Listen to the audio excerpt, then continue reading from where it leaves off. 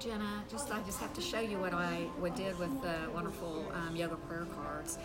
So I kept a journal in 2020, and thanks to your suggestion, I used the yoga prayer cards during my recovery from COVID. And so I didn't have a whole lot of physical strength, but I was really yearning for some spiritual guidance from you. And so what I did is I started my journal, and I used the first yoga card, just explanation of it. And as I journaled, I would blindly draw a yoga card, and I would read the beautiful description of the yoga pose and then what it offers on the back as far as just reflection. And then I would write about what this card meant for me.